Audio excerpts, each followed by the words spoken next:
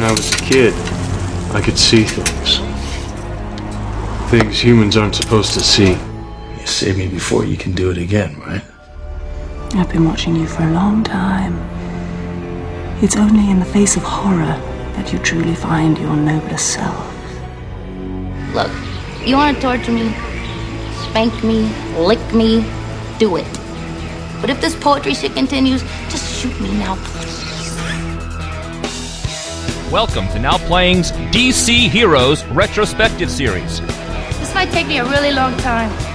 Continuing our look at movies based on DC Comics characters, Arnie, Stuart, and Jacob will be reviewing the film adaptations of Tank Girl. My, she'll be fun to break. Constantine.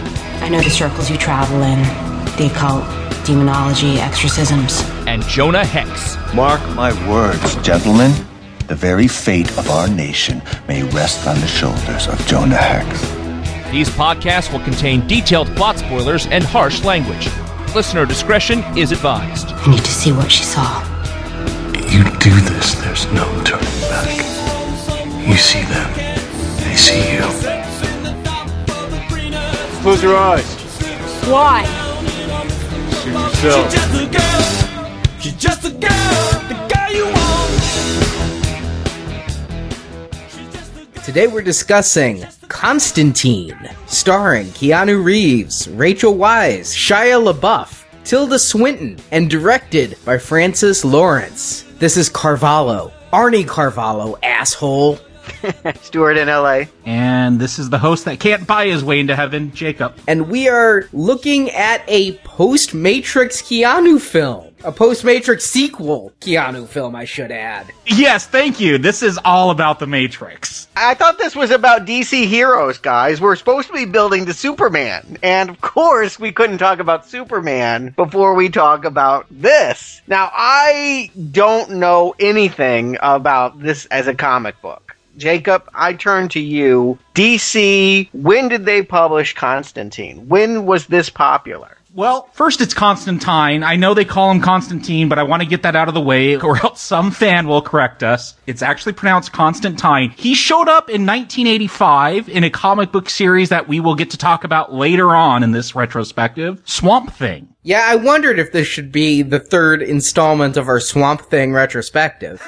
What? Yeah, Alan Moore, he had this epic run on Swamp Thing in the 80s. I want to clarify. Alan Moore. V for Vendetta, Alan Moore. Watchmen, Alan Moore. That Alan Moore. He did this great run on Swamp Thing, totally redefined the character, and actually that book created the Vertigo label. I talked about that a little bit last week with Tank Girl. And Constantine, he was this magician that kind of just showed up in Swamp Thing and helps guide Swamp Thing to his destiny and realize who he is. Based on Sting, like the artist for the comic just really liked Sting and wanted Sting as a superhero. So when we're talking about Keanu Reeves, just think that's supposed to be Sting. Blonde hair, spiked up, like that. But Constantine proved to be pretty popular, got his own comic in 88 called Hellblazer, not named after him at all. But again, this was in the Vertigo line. I know Hellblazer. I was collecting comic books for a short period of time. I kept getting mad because I wanted Hellraiser comics. And in fact, the comic was supposed to be called Hellraiser, but they didn't want to confuse it with the recently released movie, so it became Hellblazer, which is, I think, a bad 80s sport coat? I think everyone's mad at this point. Damn it. All right. Well, thank you for finally telling me what those Hellblazer comics I kept picking up and putting down were all about. It's this movie in print. And in fact, this movie was going to be titled Hellblazer, but then Hellboy came out. And then they're like, well, we don't want to get too confused about movies with Satan ties, so we'll call him Constantine. Yeah, the funny thing was I knew who Constantine was. I knew Hellblazer. When this came out, I didn't realize it was based on the comic till I started reading reviews. I thought, oh, it's a character with that name because of the historical Constantine and his ties to Christianity. Yeah, we'll get into it. This is a bit different than the comic. When I heard Keanu Reeves was starring in Constantine, I honestly thought we were going back to his Much Ado About Nothing days, and it was going to be Keanu as Constantine the Great, a Latin emperor. And I was like, whoa. I was much happier when I heard it was a comic book movie. We already have shared some thoughts on the actor. He was, of course, the star of the Philip K. Dick movie, A Scanner Darkly, and I think I pretty much said there that you applaud somebody for trying to develop range, but Keanu is always best when he is keeping it, shall we say, minimal. He is an actor who is best when not pushed to go for big emotions, for showing too much range. He will always be the California Surfer guy, and when you ask him to do too much, the movies suffer for it. I would agree with you starting in the mid-90s and after. But my thoughts on Keanu, I love 80s Keanu and early 90s Keanu. I love Point Break, Parenthood, Bill and Ted Keanu. Because he could be fun and light and serious. He had a range that around the time of Speed he lost for this kind of monotone, constant scowl, refused to have fun kind of personality, which worked for him. I'm a big fan of the first Matrix film. I also really like him in Devil's Advocate, but it can also really go wrong if you put him in the wrong picture, such as A Scanner Darkly in some ways. Or The Gift movie someday I hope we get to. 2 movies I recommend, but yes, fine. You didn't like them. Okay. No, I want to clarify, I didn't like him in them. Fair enough. Arnie, I do agree. I wish there was a bit more Ted Theodore Logan, Keanu Reeves. Around Speed, some point he just lost all the fun. Constantine, he's a British character, very cheeky, very irreverent and in your face. Keanu should have channeled more that Ted Theodore Logan or Johnny Utah than what he's going to do here, because it would fit the character more. He plays this character very different, in my opinion, than what we've seen on the page. Thank God he didn't do a British accent. Oh my God, that's always when he's in trouble. I'm just having nightmares of Dracula right now. Let's move on. Well, surprisingly, it wasn't because they cast Keanu that this character isn't British. They shopped this script around, starring a blonde-haired British exorcist. No Hollywood studio wanted to touch it. So the screenwriter changed it to an American and suddenly had a deal. Of course. Well, it is difficult to see how this would be a commercial project. Obviously, it's a big money project. This wouldn't be able to be done on a small indie movie kind of scale. Big special effects, sprawling action. If you were to do it the way that I'm watching this film, you would need Hollywood backing. And so you need that kind of approval for what Hollywood thinks is commercial here. It wasn't always Keanu either. It was initially Nick Cage. Oh God, of course it was. Every comic book movie, even Wonder Woman, I'm sure he's putting on the tiara and spinning around and throwing lassos of truth on any executive he can grab, telling him he's perfect for the part. Yeah, it should have been someone like Ewan McGregor. You think about Trainspotting or even Shallow Grave. That's who this character is. Thank you for that. Yeah, I can see that. Now that you're describing this character, he definitely could have done that. But we're stuck with what we have. I think Keanu has gotten better over time. I think he learned how to steer his skills into something that became commercial, yes, with The Matrix and Speed and some of his later roles. He doesn't work too much anymore, but I have to accept the fact that it is a Keanu Reeves movie and not expecting the character to be anything more than Neo. I'm fine with Matrix with demons. And I want to point out, this film was shot before The Matrix Revolutions was released. So he was very much riding high off the original Matrix. He was a get for this film.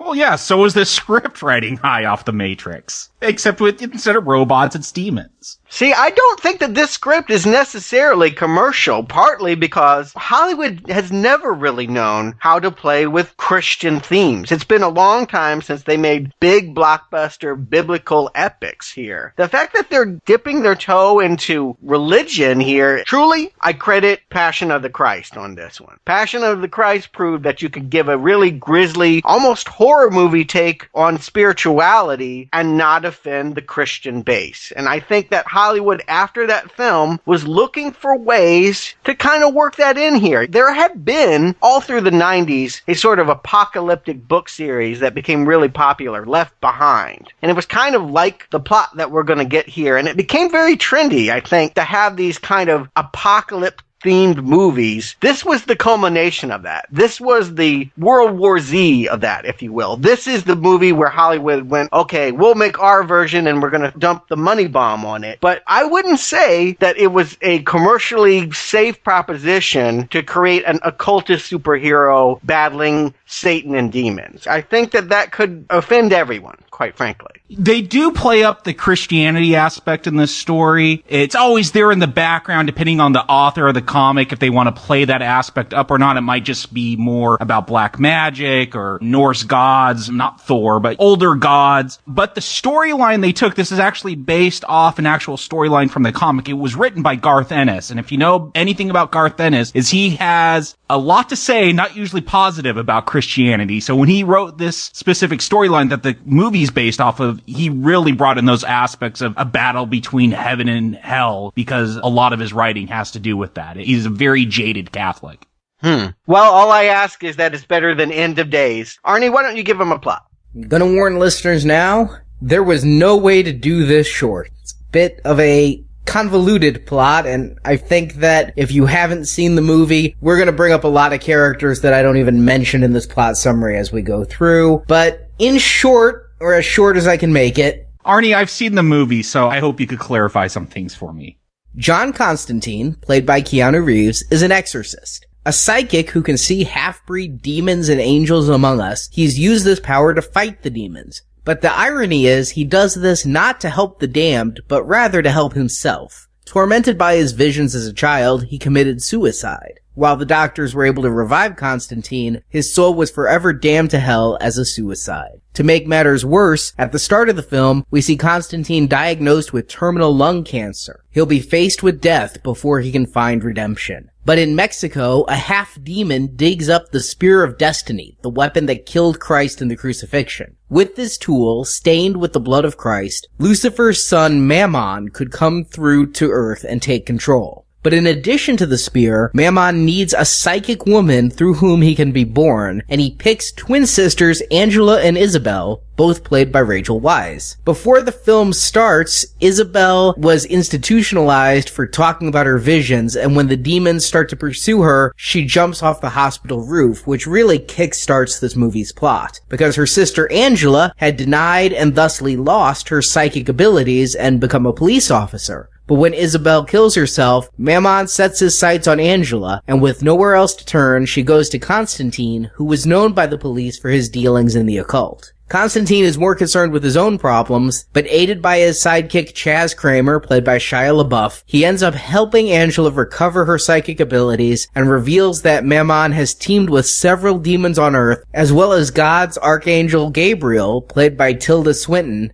to come to Earth. Many fights occur between Constantine and the various demons, but Angela is abducted, Chaz is killed, and in a major showdown, Constantine realizes all his mystical weapons are not enough to fight Mammon, so he commits suicide once more. But for all the demons he stopped, it's been said Constantine is one soul Lucifer would come to Earth himself to claim, and he does. Before taking Constantine to hell, Constantine tells Lucifer of Gabriel and Mammon's plans. As Lucifer and God have a long-standing wager over the fate of the human race, and Mammon's plot upsets that, Lucifer intervenes and stops his rebellious child, while God smites Abriel by turning the angel into a human. But due to his sacrifice, Constantine is saved, and God starts to accept him into the kingdom of heaven, but the devil will not be denied his due, so he saves Constantine's life and cures him of his lung cancer, hoping that Constantine will live long enough to sin once more and become Lucifer's prize. And when Lucifer returned to hell, Mammon stopped, Gabriel turned human, and Constantine cured, credits roll before showing us Chaz has turned into an angel. And I have to say, coming back to this film, I was not looking forward to this. I'd seen the trailers when it was being advertised. I saw it when it was first released on video, and I walked away with a real sour taste in my mouth. I'm not sure that I got everything that was going on. I saw it as a bit of a Matrix rip. I was burned by the 2 Matrix sequels a year earlier, and I walked away when I heard we were going to be doing this. It was with a reluctant sigh that I agreed. But when this film opens, I found myself opening my mind a little bit, because the early scenes, when we start off in Mexico and the Spear of Destiny is being uncovered, it's got some good effects with a car crash, it's got some good action going on, and we jump right into an exorcism in America with Keanu saving a little girl. This is the first time I've seen this, Arnie, and I think I came in with a pretty open mind. I always like crazy over-the-top comic book action. So I was a little bit annoyed when I'm told about what the Spear of Destiny is, and then they're going to try to play it out like it's a mystery when you've already had exposition telling me, oh, whoever has it controls, blah, blah, blah, blah, blah. But I agree, I liked this opening scene. I'm not sure I totally understand it, why there's a couple of hobos digging in the dirt looking for something, and they just happen to know where to look. But I like that when the one guy takes the spear and he's walking out, and then boom! Out of nowhere. That grabs your attention, and then he kind of just gets up and keeps going. It's effective as this plays on. The storytelling gets muddled and hurts it, but early on it does grab your attention, and it gets me into it right away. You know, I've seen this movie before, but unfairly, it remains the only film I've ever seen as a complete bootleg. And by that, I mean the kind where someone just had a camera and put it on their shoulder and recorded it in the movie theater, and you can hear coughing and would you pass the popcorn and all of that. Like, a horrible quality, which really takes away the best stuff about this movie, is the visuals and the immersive world quality. It was a really washed out, bad copy. I swore that I would go back to this to see, well, maybe if I could understand it, but to give it a fair shake. It left enough of an impression that I did want to see it again. And I think that's maybe just because I was the one that liked Doctor Strange. I like the idea that they're going to have my love of horror kind of work within a supernatural realm. What we're going to find out here early is that Keanu is truly a superhero. I really feel that. They give us a scenario that is straight up Exorcist. Little girl is spider walking on the ceiling, and priest is coming in a taxi cab, standing outside to bring his Bible on. We saw that with the William Friedkin film, but the way that this is presented and the way that they do it, well, it's got an entirely different feel than The Exorcist. Very quickly, I recognize that this is an action movie and not a horror film. And I like it for that. I didn't recall The Exorcist very well when I first saw Constantine, but having rewatched it for Now Playing, and it's very much on my mind, when I see this exorcism in the beginning, yes, it is a far more action-oriented one. I mean, you got CGI demons jumping into mirrors, and you've got humor with Shia in a taxi cab that the mirror is going to get dropped on. I agree. This feels very actiony to me. I'm not sure if it feels comic book, but it's definitely right in the right line for a Keanu Reeves film of this era. It's something I would expect from the star of The Matrix. And I like the kinetic energy. And yeah, you mentioned the visuals. This is a gorgeous film. I don't think I realized that the first time I saw it, when it was also on a really small screen. Here, seeing it this time, this thing is so beautiful. It is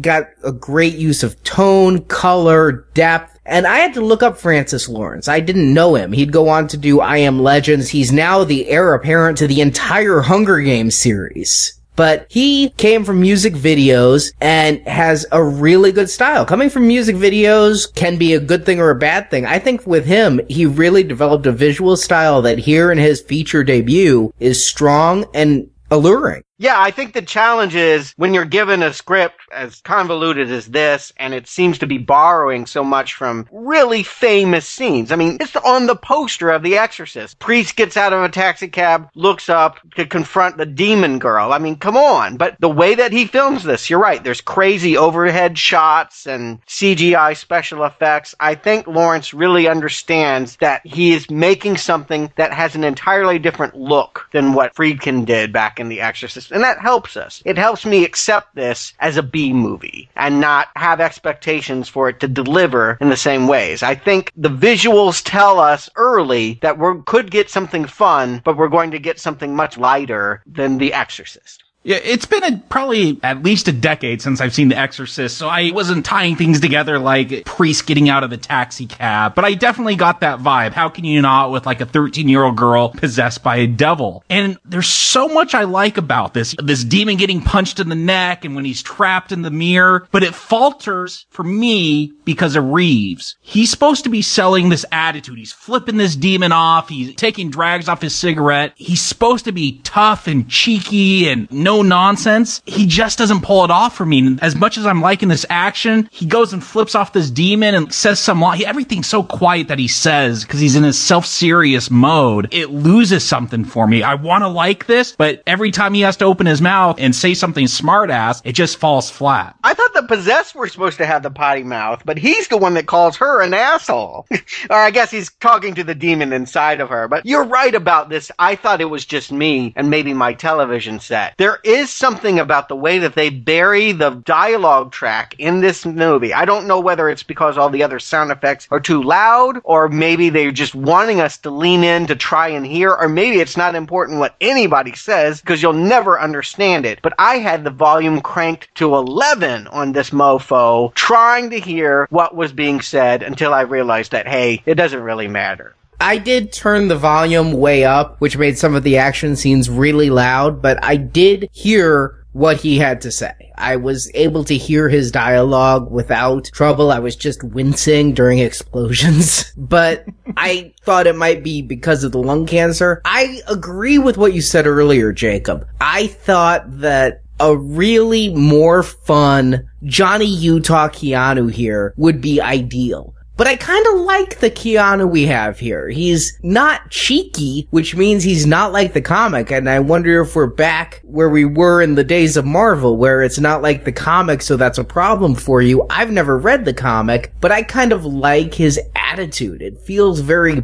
bitter, very self-serving. It's working for me as a character. I get that. He's bitter and self-serving. Like, I get that that's what he's supposed to be doing. It just doesn't come off that way. There's something about the acting where he just doesn't sell that to me. This is Keanu being Keanu instead of Keanu being a character that's bitter and has been suicidal in the past. I understand what this character is supposed to be like. I just don't get it from his acting. I don't know that we need a great performance here. The bar for me is Ben Affleck. We're going to see later when we get into the backstory that this guy's got a lot in common with Daredevil, and that he had this childhood experience that formed him, that gave him the superpowers he now uses on exorcisms like this. He tried to kill himself because he already was kind of psychic, and by doing that, it made him better, right? Am I to understand that by taking that 2-minute ride to hell, he damned himself by taking his own life, but he also expanded his powers so that he can now do what he does? I took it as it literally scared the hell out of him. He didn't want to go back there. He wanted to do as much good as possible to try to get back into heaven. I don't know if it made his powers stronger, but it definitely made him focus them to use them for good. Yeah, he didn't repress them, as we'll see other characters do. He wanted to use those powers to change his fate.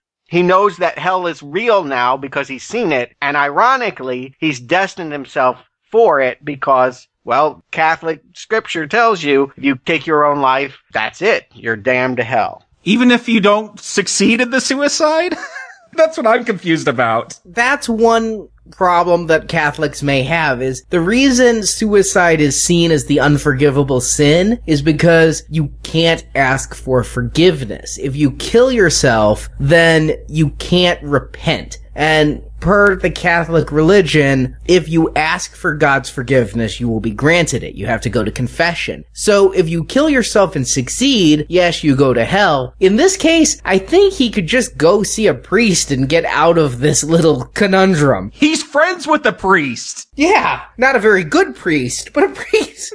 So I don't know how truthful it is to Christian belief, but it's a wonderful setup for this character who knows hell is real, can see demons, and realizes what he's in store for. Yeah, I like the fact that they are like, we'll be seeing you soon. They have a relationship. They recognize him. You are casting me out now, but we're going to eventually get you. Kind of like when a cop gets put behind bars. He knows that it's going to catch up with him. And I like the conflict. I agree. It fills in the gaps of what Keanu isn't doing by having a conflict like this. I mean, Keanu basically just keeps his face stoic and smokes a lot in this film. I'm not going to say it's a great performance, but within the context of this world, being surrounded with all the great performers that he is, it's really amazing when you realize that almost everyone else in this cast was about to break big and win an Oscar or at least get nominated or have some kind of breakthrough here. I feel like he's helped out a lot by his surroundings and by this character's backstory. I'm with him because I like what he's doing here.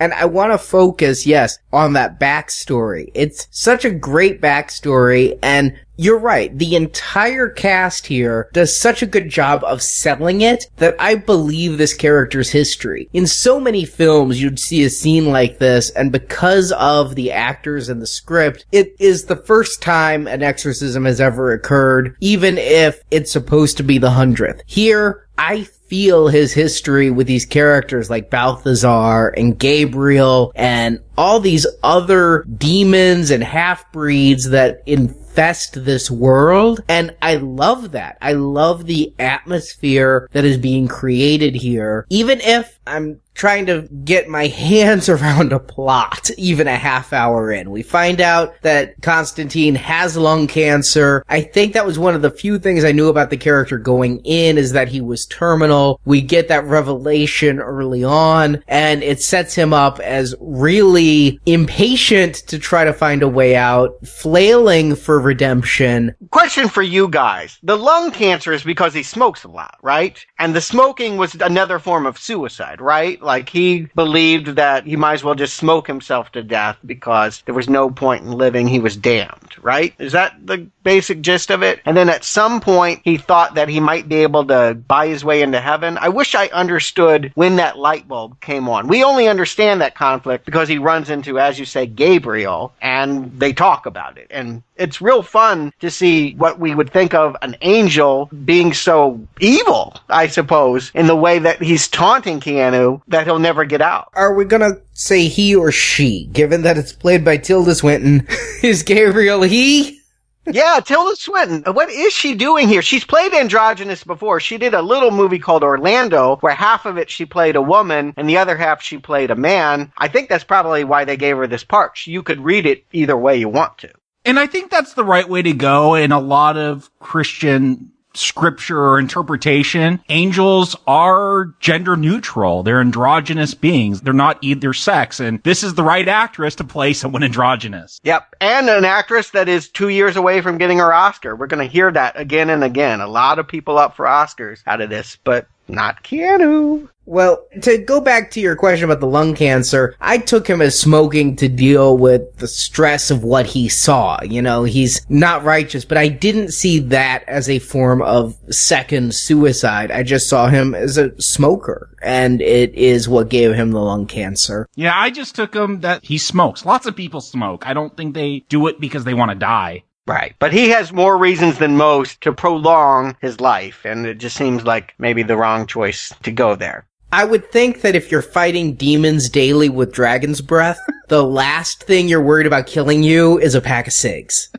Well, it's catching up with him now, and I like that he's got this addiction also to cough syrup. It's given him some kind of emphysema, so he's swigging cough syrup like it's Mad Dog, like it's some kind of hooch that he picks up at the convenience store. I thought that was a really nice touch here, too. He is, in many ways, a classic hard-boiled detective kind of character. You know, he is, in a different era, what Humphrey Bogart would be playing, and it's that kind of character. I just wish I was seeing that on the screen. Fair enough. I'm not saying Keanu is Bogart, but I am saying that the touches that are being made in costume and these little details are helping sell that. They're helping Keanu, and I think he needs all the help he can get, which must be why they give him Shia LaBeouf. The beef, like, literally, that's what his last name means. I'm not making fun of the guy. Well, then I can say, where's the beef? Because he disappears for most of the film. He does! Like, I'm shocked that he shows up in this film. Like, I had no idea. And he's in, like, the first 15 minutes, and then he's gone for the next hour. Well, let's keep in mind, this was pre-Transformers. He was a working actor. He'd been in Holes. He was up and coming, but his big breakthrough was still 2 years away. So a supporting role is perfect here. But when I see him in that taxi cab in the very first scene, I couldn't remember what happened to him. But I'm looking at him, I'm like, he's either a traitor or he's meat. One of the two. Literally, he's meat. The beef.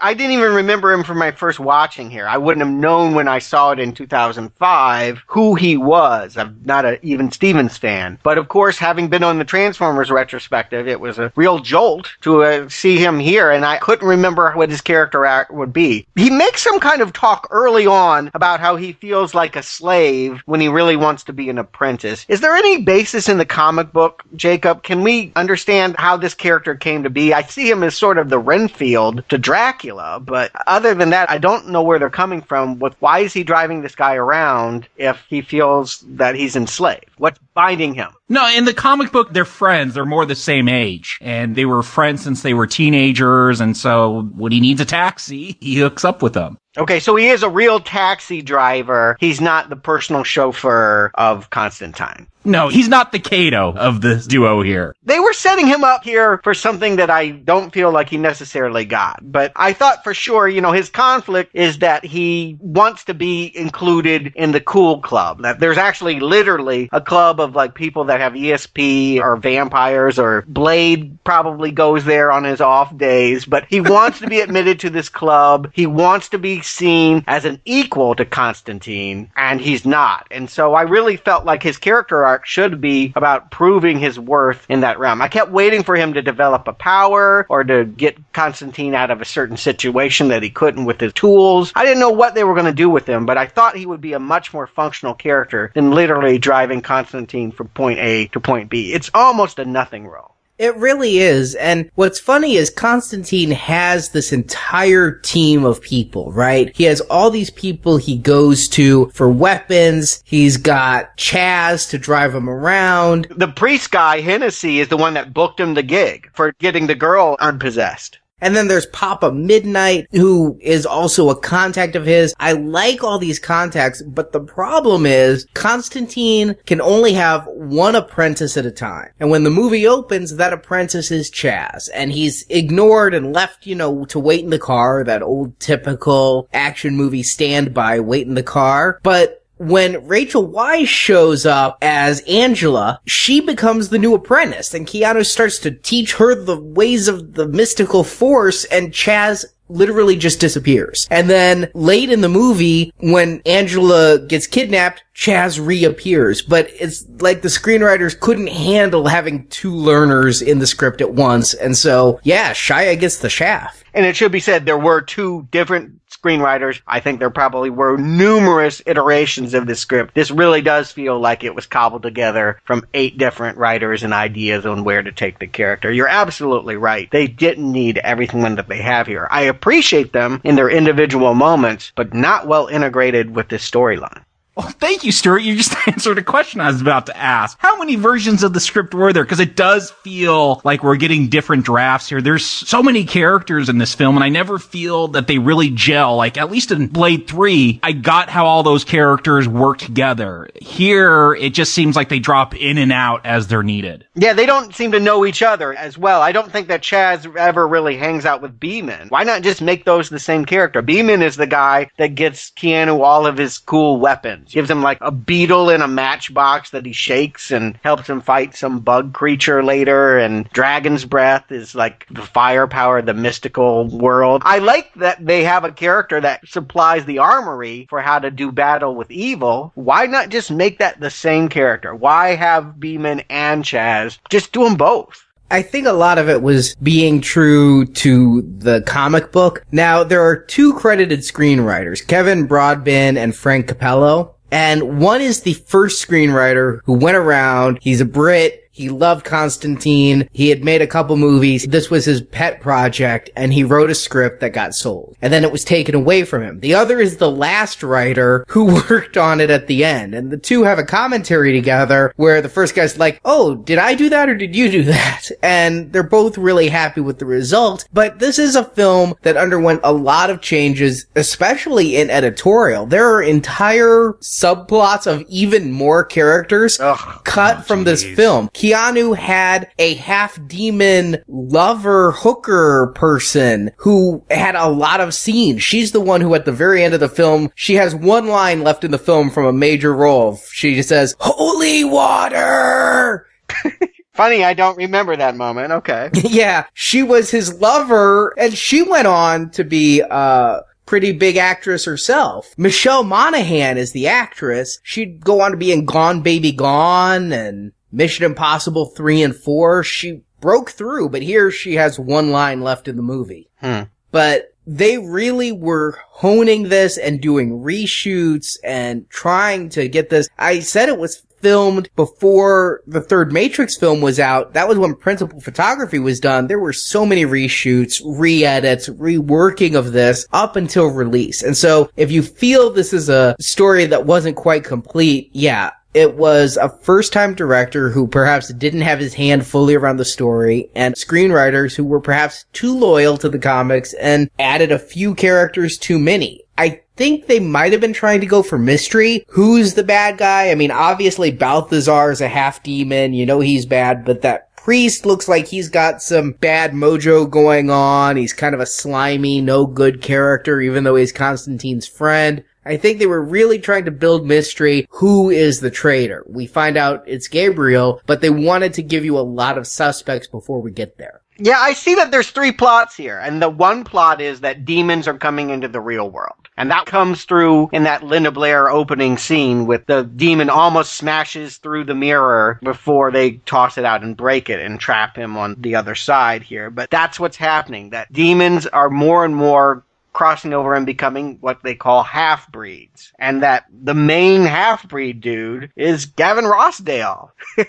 You remember Bush? They were an early 90s band. Okay, they were a Nirvana ripoff, but they sold him as the pretty version of Kurt Cobain, and he had a small career there and then married Gwen Stefani and disappeared for a good decade while he's back as this half-demon. I have no idea what function he serves in this movie, but I think of him as being the main bad guy. I think of him being the one that's leading this insurgency into the real world by all these demons. But no, he's just kind of hanging around stairwells and clubs and all of that. Well, he is part of the plot. He's one of the lackeys. What's not part of the plot in this film? There's so much plot. I think he's the one who kills Constantine's weapons maker. Oh, really? Yeah. He definitely kills the priest. All right. And I won't use any word definitely, but there is a scene in a liquor store where Hennessy, who is a priest that can speak to corpses and what have you, goes on a drinking binge and drinks himself to death, and he's there picking up chips and stuff. Is that what happened? I thought he couldn't drink, because every time he tried to drink, nothing would come out. I'm like, is that his magic power? He has to have liquor to stay alive? I'm so confused. It's a cool scene the way that they do it, because we see it from the priest's point of view, and in the priest's point of view, he's bashing open bottles and chugging them, and no liquid is touching his lips. But what the people on the crime scene eventually say is the man just came in here and went crazy and got alcohol poisoning because he just downed all of this alcohol in a short amount of time. So it was a trick played on his mind by this demon Balthazar. At least that's as close to what I can understand is happening. At the risk of getting too behind the scenes, this is from the comic where this character is morbidly obese and he gets cursed by a demon, basically the Stephen King thinner curse, and he runs into an all-you-can-eat buffet and gorges himself but is constantly getting thinner till he wastes away till nothing, and that was in the script straight out of the comic. And the studio execs go, that's too expensive, and so we get this. Okay. Well, I accept it. I think it's kind of funny that an alcoholic priest is named Hennessy. How else could he be if he's the Hinny? But I kind of like this scene. I like a lot of these scenes as individual moments. What I will keep bumping up to again and again is that their flow together is all kinds of chaos that sometimes I'll ride and sometimes I'll resist. I think it's easier in the beginning to really go with this movie on all of its crazy tangents because we're still trying to feel it all out. I'm still hoping that it will all come together and forge some kind of unity or close enough to it by the end here. But while we got this plot 1 with half-breeds coming in the world, we got plot 2 with the Mexican and the spear. I have no idea what that's going to be. I have to thank Wolfenstein 3D, the mid-90s video game, because that made me familiar with the Spear of Destiny. It had a sequel called The Spear of Destiny, where Hitler had the spear in World War II, and I had to go shoot Nazis to get it back. One little problem, the spear isn't what killed Jesus. There's nothing in the scripture about that. He died, and then the soldier went to stab him to see if he was dead, if he would respond, because they thought he died a little bit too quick. And that's what the spirit, it bugs me. If you're going to do this whole movie based on really a lot of Catholic ideas and Christianity, get the basics right. Oh, well, I just took it to be, here's a mortal object that actually was able to inflict pain on an immortal being, thus giving it that kind of power.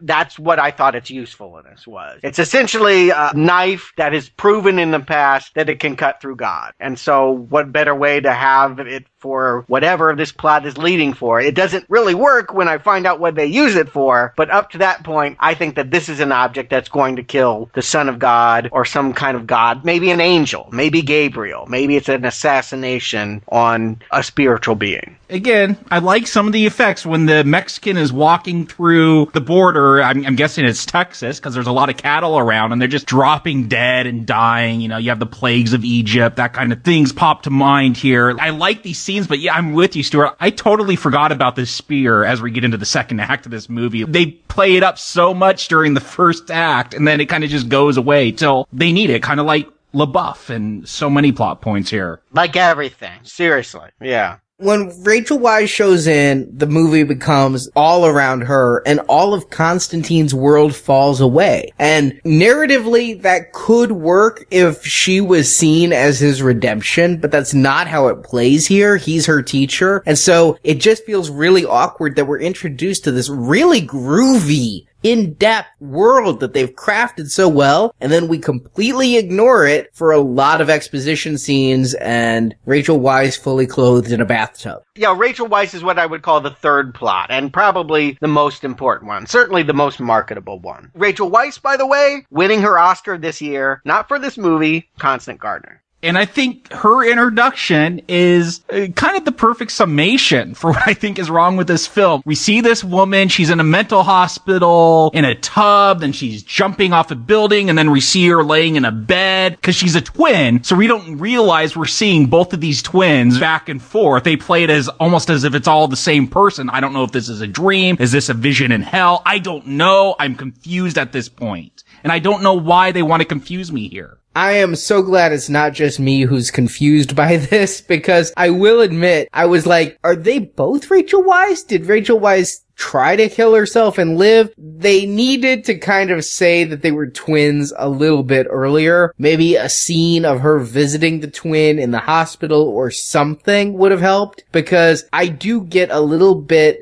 confused at the very beginning of what it is I'm seeing. Was it a dream that she jumped off the roof? And it takes a while for it to spell it out. And again, in some movies, that could be a wonderful hook to intrigue me. Here, it just feels like bad storytelling. I didn't get too confused by it. I just feel like they wanted to have a lot of freaky gotcha moments. That this is a series of shocks rather than it is a really coherent plot. And it is a surprise to find out that the woman we just saw leap to her death lives on as this cop character. I mean, I think that they're just trying to get us. And whether it really pays out or whether we need to be confused at this moment is incidental. I like the plot, though. I like the twin psychics. One goes to the nut house, one becomes a cop. When we're first introduced to Angela, the cop. She's sitting there talking about how she kills more people than most cops do, and it's because she always knows where to shoot. She always knows where to be. That actually pays off very well because it plays into her psychic ability. I like that she repressed her ability to be psychic and that this movie is a recovery of it. It's a good plot. I'm intrigued by it, and Rachel Weisz, very good actress, very deserving of the recognition she would get for other films. She brings her A game here. I also like her in The Mummy, though. She's just a good actress who can act well in action films. If you brought in Carrie-Anne Moss, not so much. They're pretty interchangeable for what they're asked to do in this film, though. I don't feel like this is a part that really showcases Rachel Weisz. I agree. Big fan of her. But she's essentially here to be, you're right, the ingenue. She will eventually take her case after a few false starts in which she ends up thinking Constantine's kind of an ass. She'll recognize by looking at security video that her sister repeated his name while she was jumping off the side of the building. Why she did that, I do not know. But that is what brings these two together to start Act 2. Did she even really say his name, or is it a vision of her saying a name? I'm not quite sure. It only gets more muddled when we catch up with the sister who committed suicide. Yeah, the whole thing that we'll realize is that if she did, in fact, kill herself, that's the debate. All that Rachel Weisz really wants to do is give her sister a proper Catholic burial, and if she's declared a suicide victim, then she's not going to get that. She doesn't want to think that her sister is rotting in hell, so she is out to prove that there was some kind of cult mentality. She was either pushed, or when the security camera shows that she willingly jumped off, well, she was brainwashed to do it. That there must be a conspiracy to have put her on that ledge because she would never in her right mind have done it. And so they decide to go to hell to find out if she's there. I thought that was kind of unexpected. And I want to give this film some props. I'm known as the person who complains about CGI in a lot of movies. I think here it's really well done. I like this vision of hell. I don't think it looks not computer generated, but it's atmospheric and really has a good sense of style to it. It's again going back to this director's visual flair being something that's clicking with me. Not sure why you need the cat in the pail of water, but that was even hard in Exorcist. There was no way to visualize how a priest was going to force a demon out of a girl's body. You need to give us visual things. I guess it works as much as anything. It's a weird moment, but I do like hell, and I wish we had more time to spend here. I do think part of the problem, Stuart, what you're saying is that they tie this so much into Christian mythology that it kind of loses the sense of, from the comic book at least, where he's a black magic user. He uses magic. So here I think it's supposed to be, here's a magic trick. This is a seance that will get you to go into another dimension or into hell in this case. So I think because they have tied it so much into Christianity that it does make it, well, you know, you're not going to find in the Bible that if you put your feet in water and stroke a cat that you're going to be able to have visions of the devil. Man, if Doctor Strange were doing this, he'd just rub his ring and put on some pimp chains. I think I like his approach better. It's funnier. I like thinking cats are evil. So we find that Isabel, the twin sister, is in hell. So the obvious thing is, like, she was possessed by a demon for some reason to throw her off this building, but she really did commit suicide? Is that what they're saying here? Because she's there in hell. She did it to stop Satan's son from coming to Earth. She could see what was happening and committed suicide either because she couldn't handle it or she was strong enough to take her own life and damn herself to hell to stop it. One of the two.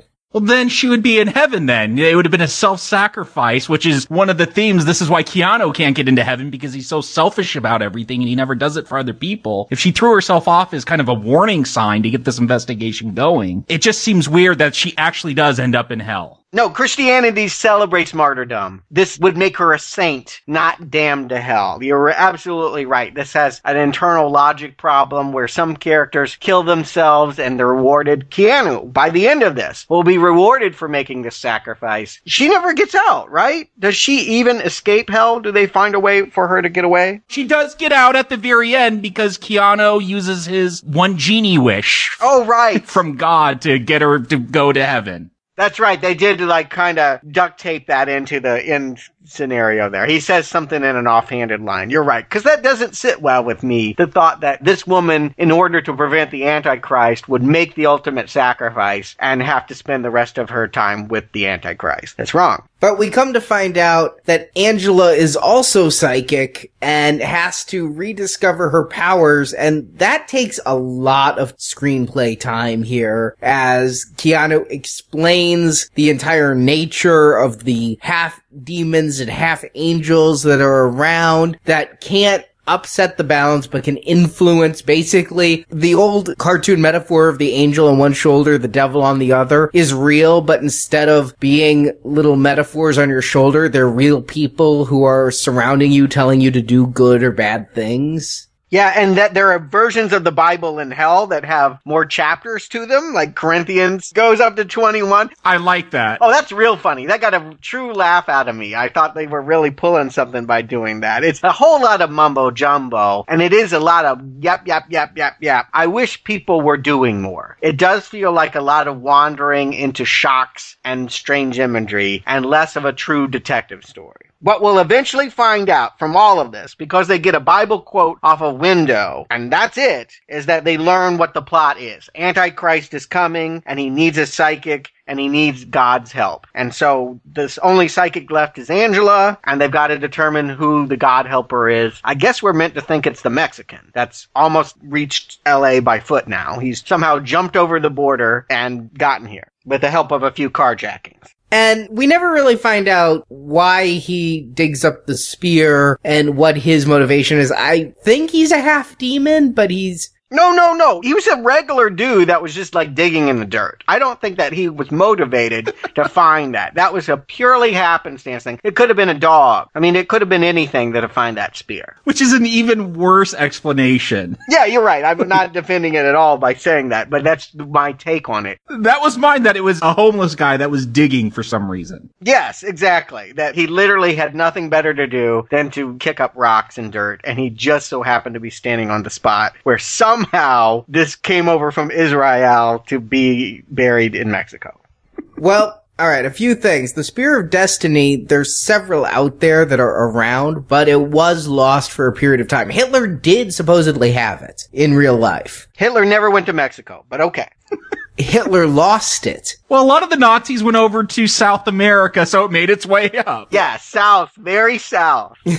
Well, it made its way from Brazil up to Mexico. I, though, thought he was doing a targeted dig search. Keep in mind, a lot of these half-angels, half-demons, I'm not even sure if they know they're half-angels, half-demons. Not all of them are as savvy as Balthazar. And when we see, like, the liquor store clerk with the wings when the priest is drinking himself to death, does that liquor store clerk know he's an angel, or is he just a force of good among us? I thought this guy was either possessed or demon or something, so that he dug up the spear. There weren't a lot of holes around. He's digging up the spear, and then he's carrying it with purpose and supernatural powers to California. Yeah, it remains a mystery, and maybe the less said, the better. That certainly seems to be the policy on it. And it's funny, because there's a lot said in this movie, but there's not a lot explained in this movie. I just think it's one of those things that you just can't. And truly, it's not what this movie excels at. When I am looking at these visuals, I am like, wow, this is like Blade Runner meets The Prophecy. When I am having to talk through this plot, I'm like, wow, this is like Golden Child. I mean, it's really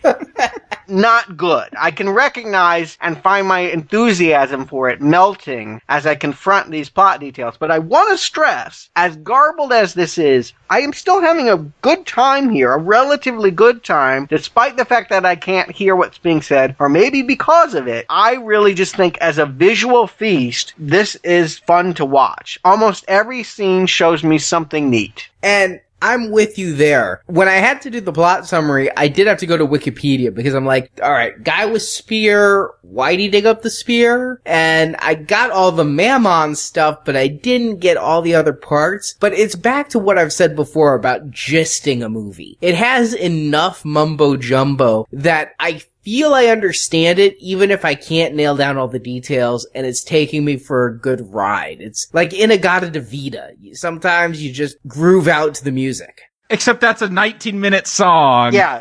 And it's got to keep providing those grooves. Stuart, you say a visual feast. I'm getting visual nibbles here. I'm getting some crumbs that are barely holding my attention. I mean, I like it when they bring in the weapons. You get holy brass knuckles. Like, I think stuff like that is cool where they're doing this Christian spin on these things. Later on, we're going to see a sprinkler system filled with holy water. Like, I like those little nibbles that I get throughout this film, those crumbs, but it's just not enough to really get me into this. Whoa. I gotta interrupt there. The crucifix gun? Tell me they made this up for the Hollywood movie. There's no way this could exist on the comic book. This is beyond ridiculous. Why would Christ endorse a gun? Why would you make a shotgun with the shape of a crucifix?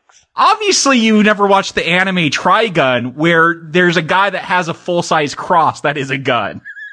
This is not a new idea. Oh, it's so bad, though. So bad. In the comics, from what I got from the supplemental material here, Constantine does not use a gun. They decided Keanu should use a gun. They actually simplified things. This entire movie was gonna basically be like a video game where he'd go through the entire plot and pick up another piece along the way, like Gabriel Knight in the 90s. And when it was all said and done, he had the pieces to make the super gun. Instead, they're like, yeah, that's just too convoluted. Let's just give him a super gun. He has a super gun. That was too convoluted for this film? Well, you know what? You mentioned the word video game. I almost feel like it was thinking on the other side. How can people play a video game if he doesn't have some way of implementing his powers? We wouldn't just accept it if he made hand jives and brought his tattoos together. He had to have something to exact force against supernatural phenomenon. So this was the brilliant rewrite on this. I'm hating the crucifix gun. Like, truly a jump the shark moment once they do this. Hate it so bad. And Stuart, I'm not saying I like every weapon here. There are some moments that I like, but yeah, that crucifix gun, I'm there with you. To Stuart's point, there was a tie-in video game that came out, so who's to say there wasn't a marketing executive involved in this decision, but I like the look of it. It's a stupid concept, but it's a pretty gun. I love the brass knuckles, too. I did love those brass knuckles. I don't know if there's a lot of toyetic concerns in this film, but perhaps for that video game. I felt that that's exactly what I was watching. I felt like the Hollywood suits had come in with their marketing people and said, you must have toys for Constantine if he is a superhero and we've given you this much money. You aren't making The Exorcist. You are making a big budget Doctor Strange. Well, maybe when Marvel remakes Doctor Strange, he'll have a big shotgun then. But I'm still grooving to it, though. Gun, all of it, it's stylistic enough that I like it. And Jacob, you say you're getting nibbles. I would almost describe it as tapas. You know, it's an entire meal of individual single-serve hors d'oeuvres. Because I love every scene. I love the scene where the priest is drinking himself to death. I love the fight between Constantine and Balthazar, where he throws the holy water in his face and pummels him with the brass knuckles. I like all of these scenes that involve mysticism. I even do like the talkie scenes where he is putting Rachel Weisz in the bathtub and basically drowning her until she's psychic and all of it. Even the talkier scenes are intriguing me because I'm invested in this plot. I want to know what Satan is up to. I love Satan as a villain in movies. He's so rarely done well, but you don't get bigger than the devil for a bad guy. So I'm open to it. I'm open to Catholic mythology being used in a horror film and an action film. There's a lot going right here that's keeping me invested, and I'm thinking it is just helping, though, that it is a second watching, because my first time through, I think I was right there with you, Jacob. I was not enjoying this at all. It wasn't what I wanted. I think I wanted even more action and a more coherent plot. But this time through, I'm kind of grooving on the world building being done. All I can say is, with the movie, until he pulls out the gun, it's a rapid decline. Even though they have a really cool way into the climax of the film, Angela gets sucked through some walls, and there's a really cool moment. She's whisked away, so we can finally bring however this is going to come together. Cool moment, but really bad. From this point forward, almost nothing I can endorse here. That we finally have Keanu decide, I need to use the chair, so he goes back to the club and forces Midnight, Djimon Hansu 2 years before his Oscar nomination to, fry him in a prison electric chair from Sing Sing? And this does what exactly? I don't know. Yeah, he keeps going there and saying, I need the chair. And I'll be honest, I had to go back and just rewatch that scene. What's this magic chair? It doesn't seem like the chair has any power. It seems like getting electrocuted has the power, but the chair allows him to have a clearer view of the demons and what their plan is. And it's in there that he sees this illegal immigrant with the Spear of Destiny. But he doesn't stop him because he's already got Angela and they're screwing in the pool. Well, he can't stop anything. He can only see. He can't influence in that vision. Are we to presume that because people were executed in here, they were evil people, and thus this ties him in with the evilness? Like, is that what I'm supposed to get out? Why it's this chair? Why couldn't he just stick his finger in a light socket? Or pet 2 cats while his feet were in water.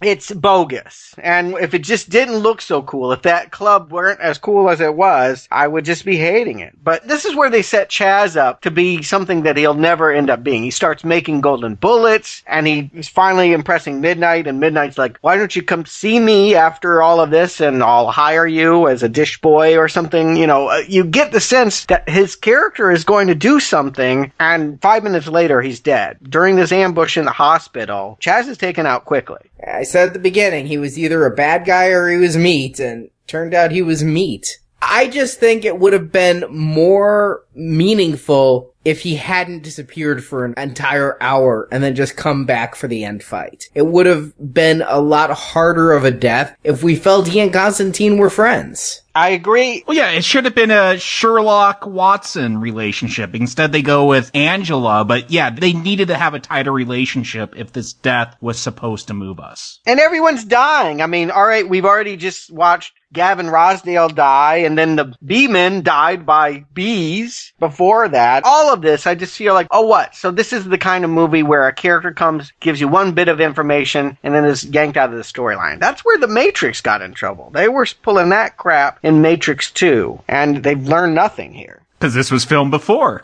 Yeah, in fact, when Angela gets kidnapped, it was supposed to be a giant car chase. And then Keanu mentioned, hey, you know, we just did one of those. And they're like, well, shit. Oh, jeez. I like that kidnapping, though. They didn't need to change that. They came up with a good idea there. But, all right, so they're at the hospital. It's an entire psych ward. It's not even a ward. It is an entire skyscraper of crazy people that are now possessed. Don't you have those in LA? I just figured that's where most Hollywood lives, is in a skyscraper of the insane. Perhaps. I haven't been invited to that party yet. But so they bust in there and turn on the sprinkler systems and get to the pool, and we find out that Angela has been, all right, well, let's just call it what it is. She's been raped and impregnated with the seed of the Mexican that is turning into the Antichrist. And that the will of God that has enabled all of this to happen to the psychic is Gabriel. A twist I only saw coming because it was Tilda Swinton. I suppose so. And she's the only character still alive. So what do I need to understand about this moment? That this angel is wanting to have an apocalypse because it hates mankind and wants to see God punish them and test them and only have the most worthy come into the party. There's a lot of lip service paid to tests. But I really don't understand why Gabriel would truly want this. All you got to do is blow the horn. Maybe that's it. He wanted to just play a few notes on the horn. I don't know why he would actually want the apocalypse to happen other than to do what biblically he's prophesied to do. Well, he's jealous of humans. And I've seen this in other fiction where angels are jealous of humans because God made angels and God made humans, but only humans are God's favorite creature. Only we get unconditional forgiveness. And Gabriel thinks that humans are just gonna damn ourselves anyway. We're just gonna go to hell. I think she just wants to speed it along. Okay. I'm glad you guys have some ideas about what's going on, because I'm lost at this point. I don't understand why Gabriel's shown up. I don't understand, are these demons that John has just defeated, were they psych patients? Were they just devil worshippers that showed up? I am lost by this point. I really wanted Balthazar to be playing this role. I feel like they were really building for him to be the bad guy. I guess it's a surprise that it's Gabriel. It's not a pleasant one. It's not a happy one. It's one to me that feels just really contrived and not right. It just in tone does not feel right here that suddenly we made Gabriel the bad guy. And it gets solved by Keanu not taking him on, not even shooting him with the crucifix gun, but slitting his own wrists. You know, this is one of Constantine's trademarks, is that he knows all this magic, but he rarely uses it to save the day. It's more about his wits. He has to come up with some idea to trick everyone. So I do like this. At first I thought, oh, is he going to go to hell to like kill Mammon while he's transferring to Earth, and he needs a pool of liquid, so he's cutting his wrist so he could dip his feet in the blood and find a cat to pet? I do like, you know, it comes back. They dropped a line earlier on that when you die, like, time stops and it's elongated. So it's bullet time. It's Matrix time. I gotta say, though, I love the devil in this film. Me too. Oh, yeah. No complaints on this. Stormare's great, and they give him a great entrance. Floating barefoot. Stormare, he pops up in the weirdest place. He's playing like a crazy Russian in Armageddon, and then he shows up in like a musical with Bjork. This guy's got range. Fargo is where I really think of him. I think of him from Fargo. He was also in Armageddon. He pops up in weird places, and he does a good devil. I totally enjoy his performance here. I love his, like, red eyes. They do minimalist makeup, but what they do works very well. I just wish this is how the whole film was feeling with these characters. He just hams it up, and it's enjoyable. I'm smiling along. I don't like what Keanu's doing, but I'm enjoying the devil in this film. I'm on your side, Satan. I'm ready to worship you. I feel like he should have had an earlier moment here. Like in that flashback where we learn that Keanu died for 2 minutes, we should have seen the devil have some stake in this. What we realize is that this is the one person he most covets bringing to hell, because I guess it was taken from him. And the fact that he is trying to get into heaven, it makes it a competition, like it's a race. It makes it fun for him. So he's personally come out of hell. It's also that Constantine has stopped the devil's work. He stopped so many of the demons. This time it's personal. Okay, I didn't get that vibe, mainly because I didn't see his relationship with any demons. I mean, they needed to establish that. They needed to have Gavin Rossdale have a scene with the devil. Maybe you don't show his face. Maybe you want to hide his identity, but you want to have the sense that everyone's taking command from this guy, because there's so many demons and none of them seem to be following any order. If this is the guy in charge, we needed to know that much earlier. But I do like the scene. I like their exchange. I like the fact that he's going to savor this moment. This is the meal he most wanted to eat, and he's going to sit there and watch Keanu bleed out. I like the teasing with the lighter. Yeah, it's good stuff. Why does he not like Gabriel's plot? Is it because it is an angel that engineered it and not him? I think part of it is fathers don't like it when sons surpass them, and when he and God finish their wager, Satan feels he'll win and it will be his Earth. So if Mammon comes and takes over Earth, not only does it waste everything Satan has worked centuries for, but it also means that his son, not he, will be overlord of Earth. Wow, this is the first devil I've ever seen who doesn't want his son to be born on Earth. That's crazy. Usually he's overjoyed to be knocking up Rosemary, you know? I actually went right back to the first Ghost Rider. Didn't we have this exact plot with the impetuous son of Satan that Satan had to stop? Was that Ghost Rider 1 or 2? 1. Oh. I repressed them both. It doesn't matter. Wes Bentley, son of Satan. Oh. In 2, Satan did want the son. Just a different son than Wes Bentley. It's not good when I'm going, oh yeah, this plot's just like the first Ghost Rider. Not a compliment, but visually much more splendid than Ghost Rider, which is why I must not have had any recollection of the two being comparable. You're probably right. They're probably identical. They both feel comic booky, but this one I was invested in more. And so it's a disappointment here that I don't understand why the devil tears the wings off Gabriel and doesn't allow his son to be born. He doesn't tear the wings off Gabriel. He has no power over angels. God himself does that. What? No, he takes a knife, I thought. But he can only do it because God doesn't have Gabriel's back anymore. God has taken away Gabriel's power. Oh my God. Okay. I so didn't get that. And of course, they didn't want to visualize God. You know, Morgan Freeman was busy working somewhere else. They were like, all right, we'll just do some wind. But a very disappointing end to realize that all of these convoluted plot points really aren't going to come together. What seems even crazier is, so Constantine, he's made that self-sacrifice. I do like the devil's like dragging him to hell and like God just weighs him down so he can't even drag Constantine anymore. And Constantine starts to rise into heaven. I'm surprised he didn't have his arms out in the cross motif like he did in the Matrix sequels. Well, he did die for our sins and then get resurrected. I mean... And look at his initials, JC. And here's the crazy thing for me. Like, the crazy thing out of all this stuff that's going on. Here's the real crazy thing. So, Satan reaches in and pulls out his cancerous lungs that have rotted away. Just the tumors. Okay, so he pulls out the tumors, which brings John back to life, despite the fact that he cut his wrists. Like, he didn't heal his wrist, he just removed the tumors, and that brings him back to life? Wouldn't he need to heal the thing that actually killed him? Maybe he did it, like, in passing. Who knows? It's kind of like a psychic surgeon. They do this in the Philippines all the time. I took it as an all-in-one healing. Okay.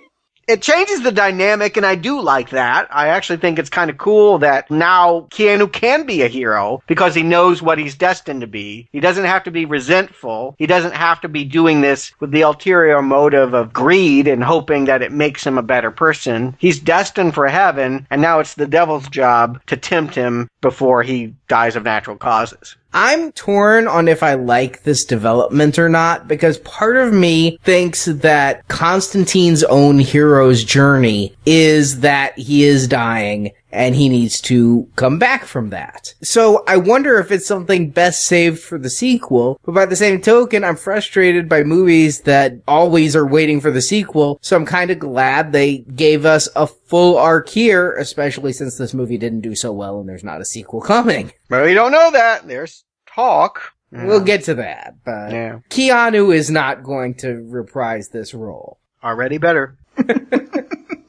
But that is kind of the end. After he's healed and Mammon is beaten by his daddy and all of that, we kind of just get a bit of a montage of Angela back in her daily life. She's well adjusted, not going to the nut house, and we see Keanu not smoking. He's chewing gum instead. I laughed. They're in love? Is this what we're supposed to realize? That she's actually fallen in love with him now? Like, this was a love story? This is courtship? No, that is not what they intended. Really? On that last scene on the balcony when he's handing her the spear and saying, go hide this, you didn't feel like he was asking her to come back later for a booty call? That was not the intent of the filmmakers, but they left it ambiguous. They did not want this to be a love story. That must have been why Cage didn't do it.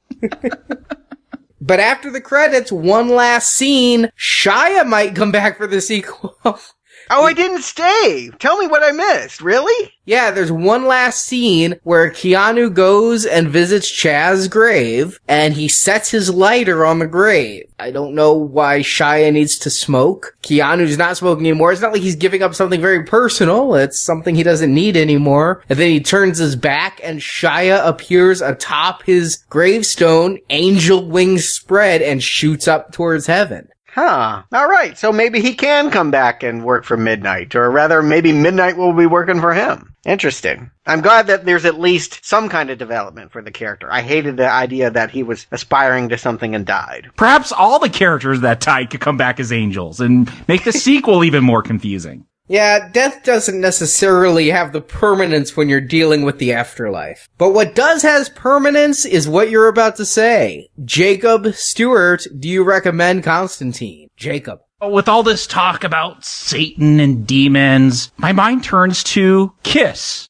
The band? Knights in Satan's Service? Not necessarily the band, though, but the acronym Keep It Simple, Stupid. I think that is the biggest problem for me in this film. I could go with the silly ideas of dipping your feet in water to visit hell and this war between heaven and hell and we're caught in the middle in a spiritual matrix. I could go with that if that was just the one story that Satan's trying to take over and here's this guy that's going to fight for the side of God. But this film just starts heaping storyline upon storyline, characters upon characters, and it seems like it goes out of its way to make it complicated to follow. And hey, maybe if I ever do sit down to watch this film again for that second viewing, maybe I'll have the experience that you did, Arnie, where I'm able to go with it more, but I don't want to have that second chance. I just felt this film went out of its way to make it difficult to follow, and not in a way where I was intrigued because of mysteries or tone or mood. It was frustrating for so much of it. For every one thing that I liked, there were 6 or 7 things that it threw in my way to just make me standoffish. At one point, we see Angela. She's being drowned in a tub so she could visit the afterlife, and she gets so bored under the water, she just starts tapping the bathtub because it's taking so long. And that's how I felt watching this film. Like, I'm dying, but I'm bored as I'm dying to death here. So in the end, it's not even that I didn't like this depiction of Constantine, or even really that Keanu I didn't think was that great in the role for the material he did. I could have gone with him if I could have followed this plot, which I couldn't. So it's not necessarily a bad film. If someone wants to YouTube a music video version of it, I'll recommend that, but I cannot recommend this film as it stands.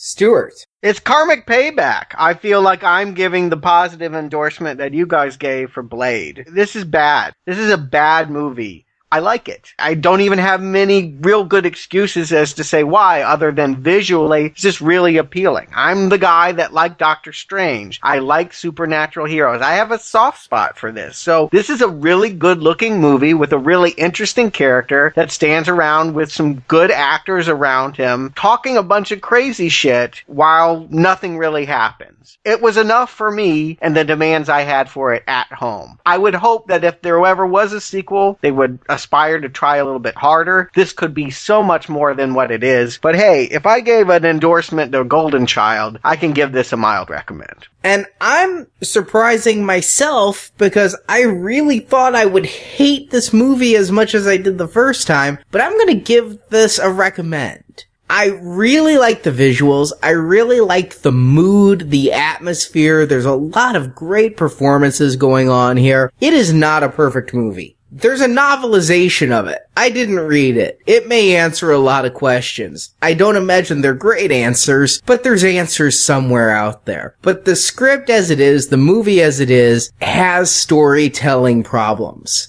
But I feel like Stuart during the Doctor Strange review, where this is one of the first comic book movies we've watched where I went out and bought some graphic novels. I wanted to know more about Constantine and his world and the world he inhabited. All these sub-characters, all of this mysticism intrigued me. I want to read the comics that this movie was based on. Jacob, you gonna join me over at Books and Nachos for that? Sure. Yeah, if you want to discuss those, I'd much rather discuss the comics. I enjoyed the Vertigo series. You know, DC has recently brought Constantine back into the DC universe proper, which upset a lot of longtime fans, but I would love to revisit some of his stories. Well, there were 2 graphic novels that this movie was specifically based on. One was the original Sins Garth Ennis run, and the other is the origin of Constantine from the beginning. So we'll do a couple Books and Nachos there. I think I want to know more about this character. And if the movie is making me go out and buy comic books, that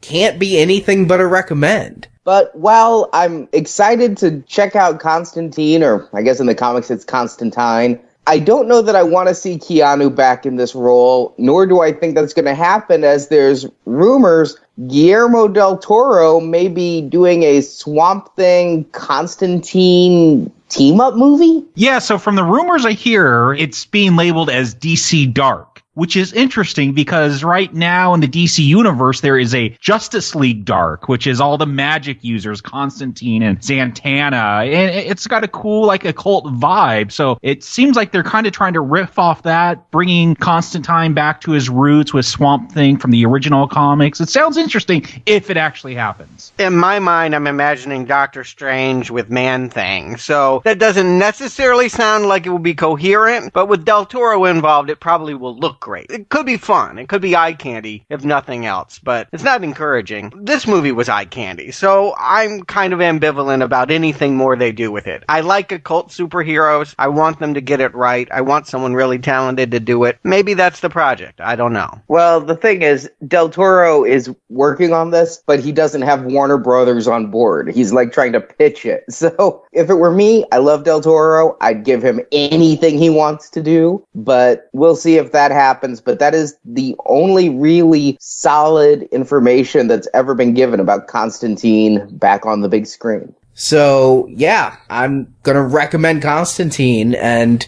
be very happy because I'm not quite sure that next week would be, and I was afraid of 3 for 3 on the Red Arrows this retrospective. You know who's pissed is Tank Girl. You're not gonna read her comic, but you're gonna read this? This is just as sloppy as Tank Girl. I just think it's more my thing this time. Whereas that other one, it was easier to blow off. They're both pretty weak movies. But you know what? All Jonah Hex has to do is keep pace. If they can just build the world, I'll forgive it, all of its failings. There's some good actors in this, and of course, some terrible ones in Jonah Hex. It may not be all bad, right? Well, we are going back to the Wild Wild West, and Arnie's feelings towards Westerns are notorious with this podcast. Yeah, I'm not the comic book guy. I can't say I'm looking forward to next week, but at least it'll be over with. Jonah Hex, next week. Never a good sign for a retrospective when your attitude is, at least it will be over with.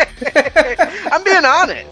And listeners, if you want to hear more of our reviews, you can head to our archive section at nowplayingpodcast.com where you can hear our reviews of the Ghost Rider films, the Daredevil films, the Blade films, a lot of comic book movie reviews that we referenced this time around. Or movies Stuart liked, like A Scanner Darkly as part of the Philip K. Dick retrospective. So many more in our archives at nowplayingpodcast.com. And remember, we still have a small handful of DVD-ROMs available. You can find the details by clicking the banner at the top of nowplayingpodcast.com. Those DVDs have every podcast we did through December 31st of 2012, including all of our bonus retrospectives that are not available for download, and we have no plans to make any of them ever available again. When these DVDs are gone, so are these podcast reviews of the Jaws retrospective, the Child's Play retrospective, as well as some Easter egg podcasts we've done along the way, like The Social Network and, yes, The Golden Child, Garbage Pail Kids, I Know Who Killed Me. All of the details can be read by clicking the banner at the top at nowplayingpodcast.com. So, Stuart, Jacob, thank you for joining me, and until next time, I'll see you cats at the big jam in the sky. No, you will live. John Constantine, you will live. So you will have the chance to prove that your soul truly belongs in hell. Thank you for listening to this episode of Now Playing, and we hope you've enjoyed the show. It's been swell, but swelling's gone down. Come to NowPlayingPodcast.com each week as we review another DC Heroes movie. Suit yourself. Can't say I blame you. In the archives at NowPlayingPodcast.com, you can hear reviews of comic book movies such as all the Batman films, Green Lantern, Catwoman, the Marvel Avengers films, and many more. Well, I thought that with your background, you could at least point me in the right direction. Yeah, okay, sure.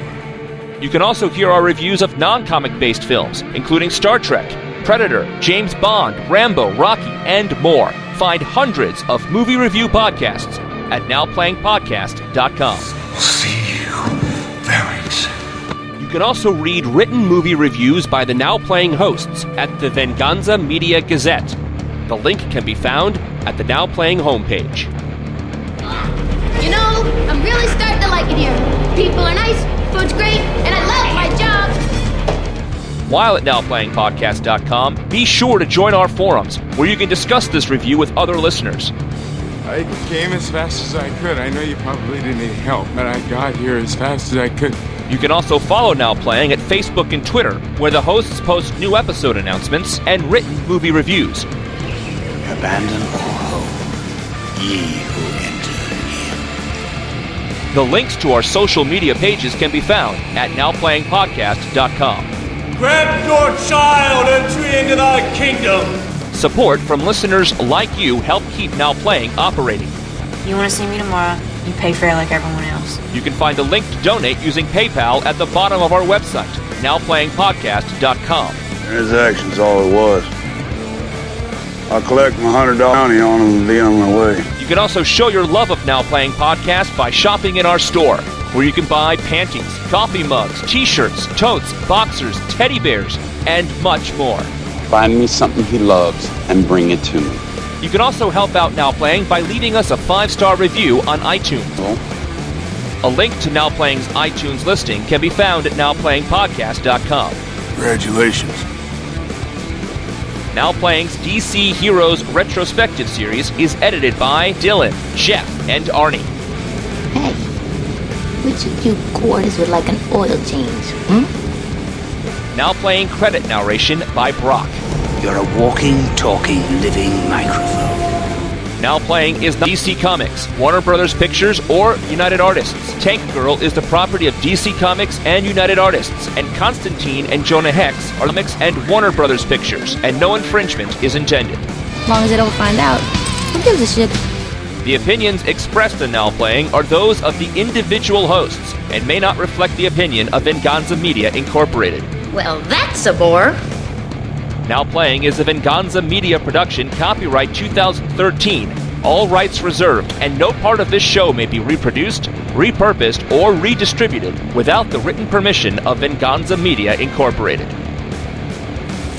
Say it. Just say it. I won. No! Say I won. I won!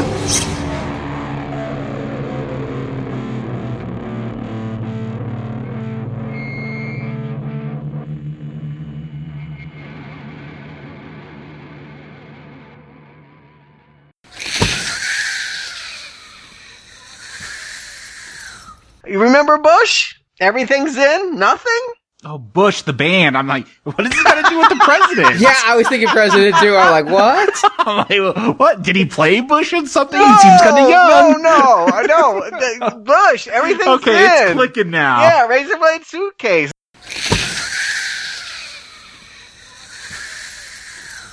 Shia LaBeouf. Or is it LaBeouf? I never know that. I think it's LaBeouf. Yeah, it is Buff. Okay. You just want to call him a boof. I just call him the beef. It sounds derogatory. it means the beef. It does. Yes, no, I know it does. Yeah. Every time in my notes it says the beef. Yeah. He is so not the beef. So it's Shia LaBeouf? Okay.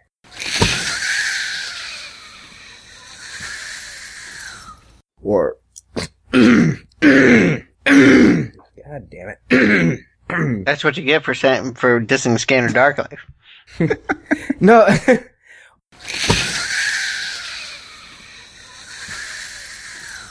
They tie this so much into Christianity. They tie this. Can you say that word? Thank you. They tie. That's not even the word I wanted to use. That's why I stuttered through it.